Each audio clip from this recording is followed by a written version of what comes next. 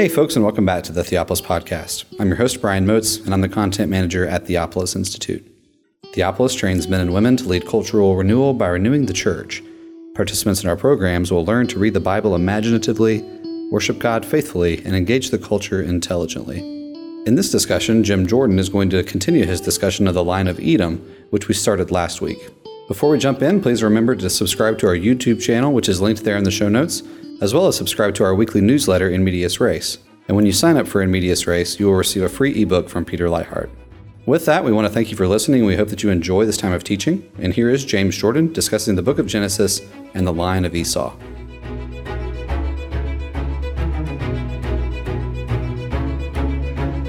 These are the begettings of Esau, that is, Edom. Esau took his wives from the women of Canaan: Adah, the daughter of Elon the Hittite, and Aholibamah, daughter of Anah and granddaughter of Sihon the Hittite, and Basemath, daughter of Ishmael, and sister of Nebaioth. Adah bore Eliphaz to Esau. Basemath bore Reuel. Aholibamah bore Yeush, Yalam, and Korah. These are Esau's sons who were born to him in the land of Canaan. We did all that last week. Just let me remind you that Esau's wives, their names are given definitions. Esau's sons. We have 5 sons. 5 in the Bible is the number of a hand, a number of power, and indicates the strength that he has, and then things grow from this. Esau develops into a nation before Israel does, and that development is what we're looking at in this chapter.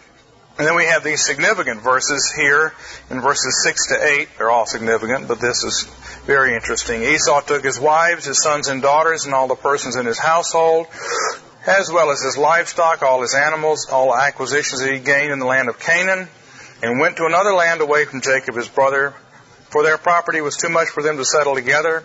The land of their sojourning would not support them on account of their livestock, so Esau settled in the hill country of Seir. Esau, that is, Edom. And we saw last time that this parallels the statement that Jacob took his sons and daughters and all the people in his household and his livestock and his animals that he had gained in the land of Paddan Aram and came back into the land of Canaan. So what Jacob acquires from the Gentiles and brings into the land of Canaan is now reversed. Esau acquires things in the land of promise but takes it away. We can almost see that as a picture of evangelism on the one hand and apostasy on the other. One thing that is important, and that we spoke of, is that it looked as if Esau was going to get to inherit the land of promise and Jacob was going to be driven out. Jacob was gone for 20 years and Esau was back there with Isaac and Rebekah and having everything. But now, as it turns out, eventually God's promises come true, although they don't seem to be coming true at the beginning. And eventually the righteous inherit and the wicked are dispossessed. It is a theme in the Bible that the wicked get there first. It's set out in Genesis chapter 4 that the first city was built by Cain. The first musician was Jubal. The first agriculturalist was Jabal. The first bronze worker was Tubal-Cain. The first poet was Lamech. But their culture, though it springs up like a mushroom, doesn't last. Our culture, though it takes much longer to grow, does last. The last city is Jerusalem. The last music is the Levites in the temple. The last poems are the Psalms, which endure forever, and so forth and so on. And then we also saw that there's a parallel to Lot here. This statement, their property was too much for them to settle together, is almost identical to chapter 13, verse 6, where it says Lot had to move away from Abraham because the property was too much for them to settle together. And Lot moves away to Sodom. Esau moves away to Seir. So Esau becomes rather like Sodom in history, and that also becomes a type. We mentioned this phrase, hill country. Hill country is like the high places, which are bad, and also like Mount Zion. Esau moving to Seir is moving up into hill country, but at the same time that happens, Jacob is going to be going down to Egypt, which is lowland. But eventually, Jacob will come to the high ground of the land of Canaan, which is for the hill country of the Amalekites and all this other hill country. So, again, Esau gets there first, then Jacob. And that's how this chapter is being set out. 9 and 10 then kind of starts things up again, having told us this. These are the begettings of Esau, the tribal father of Edom, in the hill country of Seir. These are the names of the sons of Esau: Eliphaz, son of Adah, Esau's wife; Reuel, son of Basemath, Esau's wife. Now we get grandsons. We get enough to get a significant number. The sons of Eliphaz were Teman, Omar, Sepho, Gatam, and Kenaz. And verse 12, Timnah was concubine to Eliphaz, son of Esau, and she bore Amalek to Eliphaz. Now we got to remember Timnah here. We'll find out who she is in a little while. But remember, her name is mentioned particularly. Eliphaz's wife is not named. We don't know who he was married to, who the mother of Teman, Omar, Sepho, Gatam, and Kenaz was, but we know that Timnah was the name of an unendowed slave wife, and she gave birth to Amalek, and the Amalekites, of course, are very important in history. So we have 6 grandsons here. Then in verse 13, these are the sons of Reuel, Nahat and Zerah, Shammah and Mizah. And these are the sons of Basemath, fragrant, Esau's wife. So we have 4 there. And then we have the sons of Aholibamah, but no grandsons. These are the sons of Aholibamah, daughter of Anah, granddaughter of Tzivon, Esau's wife. She bore Yeush, Yalam, and Korah to Esau. That much we have. Well, this gives us 11 grandsons. If we add 11 to the 3 that are actually sons of Aholibamah, we get 13. 10 plus 3 is 13. And that leads us forward to the next paragraph, and this is where we left off last time. We've moved from 5 sons, which is strength, to 13 sons and grandsons that are listed in the text, which is the number of the tribes of Israel at the end of Genesis. Israel consists of 13 tribes, because Joseph is divided into 2 tribes, Ephraim and Manasseh. So at the end of Genesis, we'll have 13 tribes, and we have 13 sons and grandsons listed here just as persons. But now we move into discussion of their clans or families or chiefs as separate groupings, sheikdoms. Verse 15, these are the sheikdoms of Esau's sons. The sons of Eliphaz, Esau's firstborns, are Sheik Teman, and Sheik Omar, and Sheik Sepho, and Sheik Kenaz, Sheik Korah, Sheik Gatam, and Sheik Amalek. These are the sheiks from Eliphaz in the land of Edom. They are sons of Adah. And these are the children of Reuel, Esau's sons, Sheik Nahat, and Sheik Zerah, Sheik Shammah, and Sheik Mizah. And these are the sheikdoms from Reuel in the land of Edom. These are the children of Basemath, Esau's wife. And these are the children of Aholibamah, Esau's wife, Sheik Reuesh, and Sheik Yalam, and Sheik Korah. These are the sheikdoms from Aholibamah, daughter of Anah, Esau's wife. And these are the children of Esau, and these are their sheikdoms. That is Edom. Now here's another section here, closing off with this phrase, that is Edom, which closed off one of the earlier sections. Well, I translated this word sheikdom. Your Bible may have clans, or families, or chiefs. We don't know exactly what this word means. It really occurs here in the Bible and almost nowhere else. It is significant that this term occurs 42 times in this pericope, in this chapter, which is 6 times 7, and that's a significant number, composed of significant numbers. And the word is Eluf, which is related to the word Eleph. Eleph means 1,000. And so Eluf seems to mean chief of 1,000. So chief or sheik is probably a better translation than family or clan. But it's unclear, and the word may mean the leader, or it may mean the leader with his people. We've got a political division here. We're going clearly from more than just sons to sons who are presiding over groups of people. Where these groups of people come from, we find out in the next section. There are 14 such political divisions listed. They are from the sons, grandsons, and evidently at least one great-grandson. We have an extra name stuck in here in verse 16, Korah. His name had not shown up before. We have Esau. Genealogy looks like this. Esau. And then to Eliphaz, his son. And then we've got these 6 sons, Teman, Omar, Tsepho, and Kenaz. So we go to Kenaz. And then the next name in the list is Korah, who is not one of the grandsons of Esau, but is probably one of the sons of Kenaz. So that would seem to be the genealogy there. And of course we've got these other sons of Eliphaz listed out here. And then Korah added in. Well, we add Korah in, you get to 14. 14 is the number of tribes in Israel after they entered into the Promised Land, because the tribe of Manasseh was divided. And in fact, if you start to do this out, it's precisely parallel in some ways. If we go from Jacob to Joseph, and Joseph has Ephraim and Manasseh, and then Manasseh is divided into 2 groups.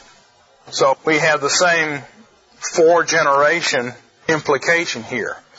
Half the tribe of Manasseh lived basically here, and the other half lived on the other side of the Jordan. This side was called Machir in the Bible. So you have Transjordan Manasseh and Cisjordan, this side of Jordan Manasseh, and they're 2 separate political units. That brings us up to 14. 14 tribal units in Israel. The Levites were scattered in the land, and then there were 13 geographical tribes. 12 sons, Joseph is divided, Ephraim and Manasseh, that gives you 13. Manasseh is divided, that gives you 14. Well, Esau gets there first. Once again, we have political units now developing in Esau long before we're going to get to them in Jacob. Jacob's sons are not going to develop into political units. With all their servants, several thousand people, they're going to go down into Egypt in the land of Goshen. They won't wind up having separate government, and after a while they'll be reduced to slavery, and the distinction between bloodline Israelites and their servants will gradually disappear during the century or so of slavery. And when they come out of Egypt, they'll still be tribal units, but for the first time, they will be able to function as tribal units. Well, here 2 centuries earlier, probably, Esau is already functioning in 14 tribal units. They get there first. Their kingdom is first. This whole chapter is a prophetic type of the history of Israel and a contrast with it, because this is the counterfeit Israel. Remember that Esau is the counterfeit of Jacob, the counterfeit priest, counterfeit king, counterfeit prophet, counterfeit wise man. Everything is counterfeited. Well, now we bring into the side another story. The story of the Horites of Seir. And you read this and you say, why is this here? And who cares? Well, it's not hard to figure out why this is here. Because this is the land of Canaan that Esau conquered. Just as Israel later, much later, is going to conquer the land of Canaan and dispossess Horites, Hivites, Zamzumim, Zuzim, Zizimim, Malachites, Stalactites, Stalagmites, and all the others. They'll all be displaced by Israel when they come into the land, or conquered and intermarried with, unfortunately. So Esau comes in, does the same thing with these Horites a couple of centuries earlier. And we'll know exactly when this happened, or roughly. It happened almost right away, because one of the princesses of the Horites was Timnah, concubine of Eliphaz, who was the son of Esau. So this conquest took place while Eliphaz was still old enough to grab one of the princesses of Seir after they conquered them. So this conquest happens 2 centuries at least before Israel conquers the land of Canaan. So I'll just read it. Verses 20 to 30, we should at least hear all these names. These are the sons of Seir the Horite, the settled folk of the land. Lotan and Shoval and Sivon and Anah and Dishon and Etzer and Dishan. I won't read them in Hebrew today. We'll just settle for English sounds. These are Horite families, children of Seir in the land of Edom. And the sons of Lotan were Hori and Heman, and Lotan's sister was Timnah. There you are. This is not some other Timnah. And these are the sons of Shoval, Alvin, and Manahat, and Eval, and Shepho, and Onam. These are the sons of Sivon, Ayah, and Anah. This is the Anah who found the Yamim, the springs, in the wilderness as he was tending the donkeys of Sihon his father. Now, who cares?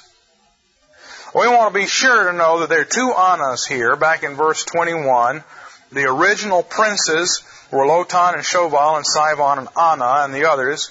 And then we come down, one of Sihon's sons is named Anah, and this is the Anah, I want to make sure we understand this, this is the Anah who found the springs in the wilderness while he was tending the donkeys of Sihon his father. Big deal. Who cares? Why is this here? Oh, I can tell you why it's here. You see, these were just family records on some clay tablet written in cuneiform, and the editor of Genesis just dumped them in whole hog, warts and all, even this information that nobody knows about, nobody cares about, it's not interesting, but he just stuck it in here. That's the standard explanation. These are family records that were drawn from here and there and just stuck in unedited, and so you've got this extra information and all these names that nobody cares about. I don't think that's the case. That's not good enough as an explanation. Let's read further. We've got to get the whole passage here. These are the sons of Anah. This guy, the donkey finder who found springs in the wilderness. Dishon and Aholibamah was Anah's daughter. Now you notice that this old name, this Canaanite name, Aholibamah, is now showing up again in here because by now the Edomites have married with them and conquered them. So we're getting Esau family names starting to show up in this third generation down. These are the sons of Dishon, Himdan and Eshban and Yitran and Saran. And these are the sons of Etzer, Bilhan and Zayavan and Achan. And these are the sons of Dishon, Uts and Aran. And these are the Horite families, chiefdoms, the clans. We'll call them chiefs. Chief Lotan, or Sheik. Sheik Lotan, Sheik Shoval, Sheik Sihon, Sheik Anah, Sheik Dishon, Sheik Etzer, and Sheik Dishon. And these are the sheikdoms of the Horites according to the sheikdoms in the land of Seir. Well, they were all conquered. Deuteronomy 2, verse 12. Seth. Now in Seir the Horites were formerly settled, but the children of Esau, dispossessed them, destroying them from before them and settling in their place, just as Israel did to the land of their possession, which Yahweh gave to them. Edomites displaced them. Here it says it destroyed them, but that is not to be understood as annihilating them or even driving them out. That's not what they did. They intermarried them. Among these, I've got down here, was Timnah, concubine of Eliphaz. The fact that she is a sister of one of the rulers of the Horites was a mere concubine indicates conquest. This is a princess. She had had a large dowry, but she comes into this marriage with no dowry and no protection because she's been conquered. So she's a second-class wife, a slave wife. Inhabitants or settled folks, verse 20, these are the sons of Seir, the Horites, the settled folk of the land, it says here in Fox translation. It can mean a ruler. Again, this is a term that's not commonly found in the Bible. Whether it does or not, the men who are listed are clearly chieftains. They are the rulers, and that's made clear at the end of the passage where we return to a list of them, and they're called sheiks or chiefs. Well, now, the sons of God are intermarrying with the daughters of men. Of course, Esau is an apostate and his family is, so they don't care. And that's what was happening before the flood as well. They're intermarrying with them, as well as conquering them. And of course, this is what Israel's going to do. We get to Judges chapter 1, Judges chapter 2. They start out conquering the Canaanites and doing what God said. He said, wipe them all out, men, women, and children. Their time is up. I'm going to take them all to heaven or hell, wherever they're supposed to go. They're supposed to be removed from planet Earth, and just like capital punishment removes somebody from planet Earth and sends them up to the Supreme Court in heaven. So that's what's supposed to happen to all these people. Then we read that they started out doing that, and then they decided they didn't want to, and they intermarried with them, and they wound up fooling around with their gods. And that's exactly what Esau did 200 years earlier. Now what about Anah's springs in the wilderness? Well, as I said, we have to know this is Anah ben Simon, not the older Anah in verse 21. What did he find in the wilderness? Well, it's not clear. Yemim. It refers to water of some kind, but whether it was a spring or a well or a geyser, nobody knows because this word doesn't recur in this form very much. It's a water word. You can hear the water in it. Yamim. Yam is the word for sea in the Bible. The yam sound is water, and so this is some kind of water. That much we know. Water in the wilderness. Well, why is this mentioned? Why is it stuck in here? Well, I think again it's because the theme of this passage is that the Edomites, Esau, those who are like Cain and build the first city, their culture comes first, their conquest of the land comes first, their multiplication out to 14 tribes comes first. Everything comes first to them, but they eventually will not endure. When God's people come later, they will endure. Some things that obviously tie to this is that Yahweh will provide water in the wilderness for Israel later on. And again, Esau is pictured as finding water there first. This is in the wilderness. We find water in the wilderness. We're told who did it, like it's important. Well, get out of Egypt and we need to have water in the wilderness. Several instances of it. Water comes from the rock. Poison water is made sweet by throwing a tree into it. In the book of Numbers we read they found a well and they sang a song to the well. Later on, water comes from a rock again when they speak to it. So this would seem to anticipate that. Then we can also say that Canaan is a land that flows with milk and honey, a land of streams watered by the rain of heaven, as we're told in Deuteronomy again and again. Israel will come to such water later on after Esau does. And then I think this is interesting too. Why are we told that he was pasturing the donkeys of his father? Well, later on, that's exactly what Saul is doing when Saul becomes king. And I just don't think it's an accident then that this information is included here. It's included so that when we get to Saul, we say, long ago, one of the chiefs of Seir and of Edom and of Esau was pasturing donkeys in the wilderness and found water and life there. What is Saul doing? Well, you remember in 1 Samuel chapters 9 and 10, Saul leaves to search for missing she-asses for his father. And on the way, he meets Samuel. And he is born again by the Holy Spirit. Not in the fullest sense because he falls away, but in the sense that he's put into the vine and into the olive tree for a while before being broken back out again because he doesn't persevere. And the Spirit comes on him and he's anointed king while he is looking for donkeys. He is one who pastures donkeys and he is the first king. Well, Genesis 36 is going to move right. The next section here is to discuss kings. Kings in Edom before there were any kings in Israel. Verse 31. Our theme is made explicit once again. So, there's a hint here. This guy Anna, one of the royal members of Seir, probably not in a good position by this time, may well have been conquered by Edom by this time, but still an important man, told this business here, and then we move straight to the fact that there are kings in Edom. Saul, looking for donkeys, finds new life and a new calling, and he becomes the first king in Israel. Hints, anticipations of the future, shadows of things to come in Esau first. Now we move to verses 31 to 39. Kings in Edom. And we're told specifically, these ruled before there was any king from Israel. This might mean before Saul, or it might mean before David conquered Edom and became their king. In 2 Samuel 2, 13 and 14, we read that David conquered the Edomites, and then David became their king. So when we read this in verse 31, now these are the kings who served as king in the land of Edom before any king of the children of Israel served as king. This might mean before any Israelite served as king over Edom, that is before David, or it might mean before there was ever any king over Israel. It might mean before Abimelech became king there in Judges, but he generally isn't considered as really the first king of Israel because he was just king of a very small city-state area and not over the whole. So now we have kings. Let's listen to these kings. At least once in your life you have to hear all these names out loud. Verse 32. In Edom, Bela son of Beor was king. The name of his city was Dinhavah. When Bela died, Yovav, son of Zerah of Botzrah, became king in his stead.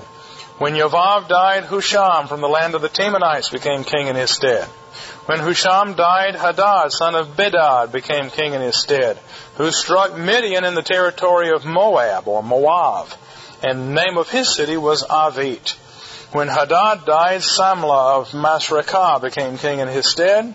When Samlah died, Shaul, that is the same as the name Saul, Saul of Rehoboth by the river, became king in his stead.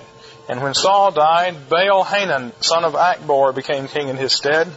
And when Baal-Hanan, son of Akbor, died, Hadar became king in his stead. The name of his city was Pau, and the name of his wife, notice we got a wife here, was Mehetabel. Archie and Mehetabel. No, his name wasn't Archie, but there she is, Mehetabel, daughter of Matred, daughter of Me-Zahav. What's going on here? Well, again, it's later passages in the Bible that explain to us why this is included here. This is all anticipating and setting us up for the history of Jacob later on. Recall that we have just read that kings are going to come from Jacob, and we saw that Benjamin is the son through which the first such king will come. That was in chapter 35. God says for the first time, kings will come from you, and then Benjamin is born, and Benjamin is the ancestor of Saul. So we have just been told about that. Now we're told about kings in Edom. A second thing we can say is this is almost certainly a later insertion into the text of Genesis. If Joseph wrote Genesis, he didn't know about these kings. If Moses wrote Genesis or edited it, he wouldn't have known about all these kings. These kings almost certainly take us down to the time of Solomon. And so, under divine inspiration, Ezra or somebody finished this out and included all the information. Now we've got some interesting things here that are questionable but seem likely to me. The last king, Hadar, might also be Hadad, since the two letters are almost identical in Hebrew. Just let me show you that. If we write Hadar, it looks like this. If we write Hadad, it looks like this. The only difference between an R and a D is whether the line is square or slightly curved. And there is more than one place in the Bible where a given word can show up spelled either way with the same meaning.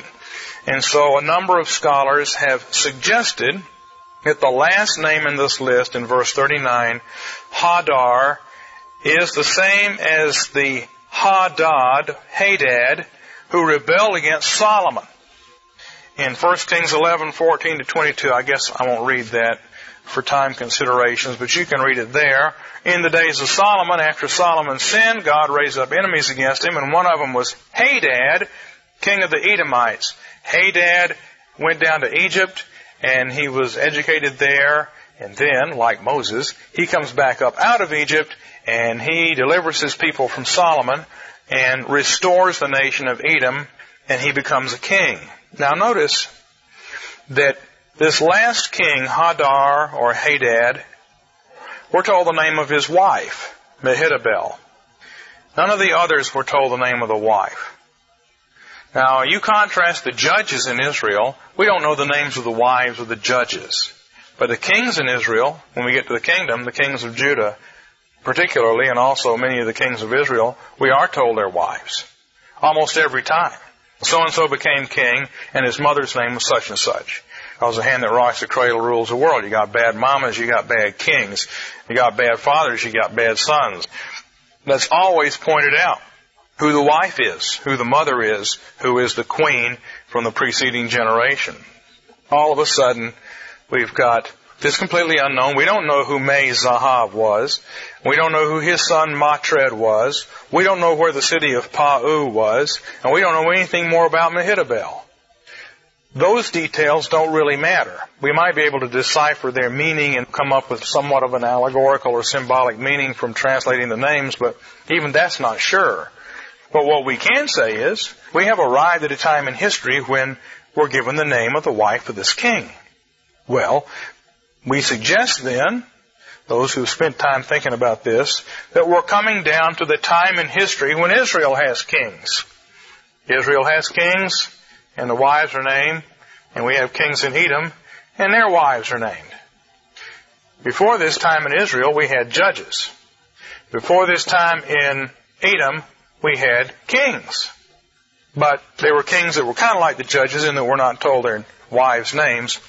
And they're also like the judges in another way, in that there's no dynasty here. These kings come from different cities. These aren't fathers and sons. That's why we're told the name of the city in each case. Bela comes from Din-Havah. Jobab comes from Basra. Husham comes from the land of the Temanites. Hadad, son of Bedad, comes from Avit. Samlah comes from Masrekah. Just like in the book of Judges, the different judges come from different towns and different tribes, and they're not dynastic. We have some type of an elective kingship rather than a dynastic kingship. It's more than Israel has in Judges. They're not called judges here. They would have been if they were exactly similar. But they're somewhat like the judges in that there's not a dynasty. They come from different places. Now there are 8 kings. That's always significant. If Hadar is the Hadad who broke from Solomon, we have 7 kings, and then Israelite rule, and then a rebirth of Edom. So we would have 7 kings, 1, 2, 3, 4, 5, 6, 7, and then David conquers them.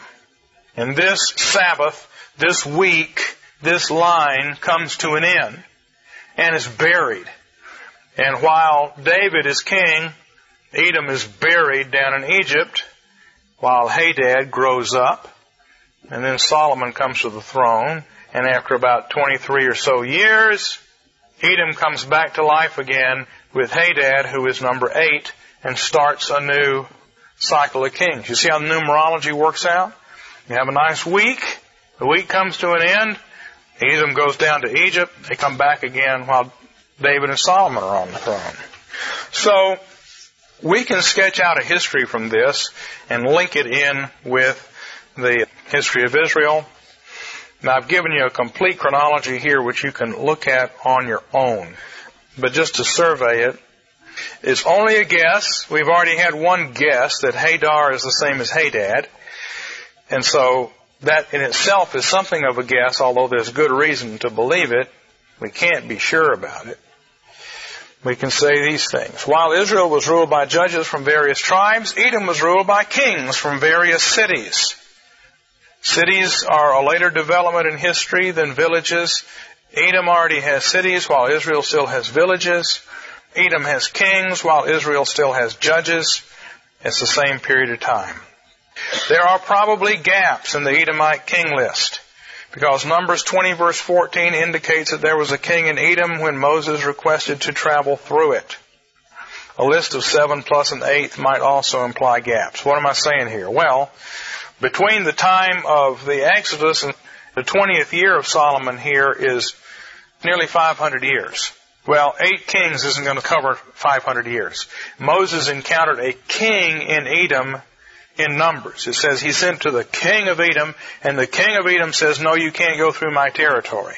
So they already had kings when Israel was just a rabble coming out of Egypt. So this business of Edomites getting there first is definitely there, and it's mentioned in Numbers too.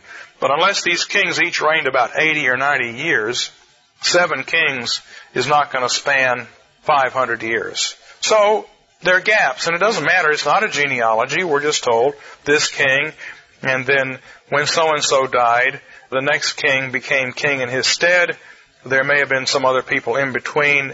It's not, the language can mean that, and so there could be gaps in here. Maybe not.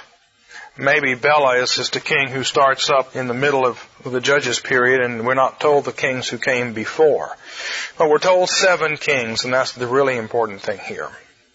Another thing we can see here in verse 38, if Hadar is the Hadad who rebels against Solomon, then the king who came before him was Baal-Hanan, and Baal-Hanan would have been the king defeated by David.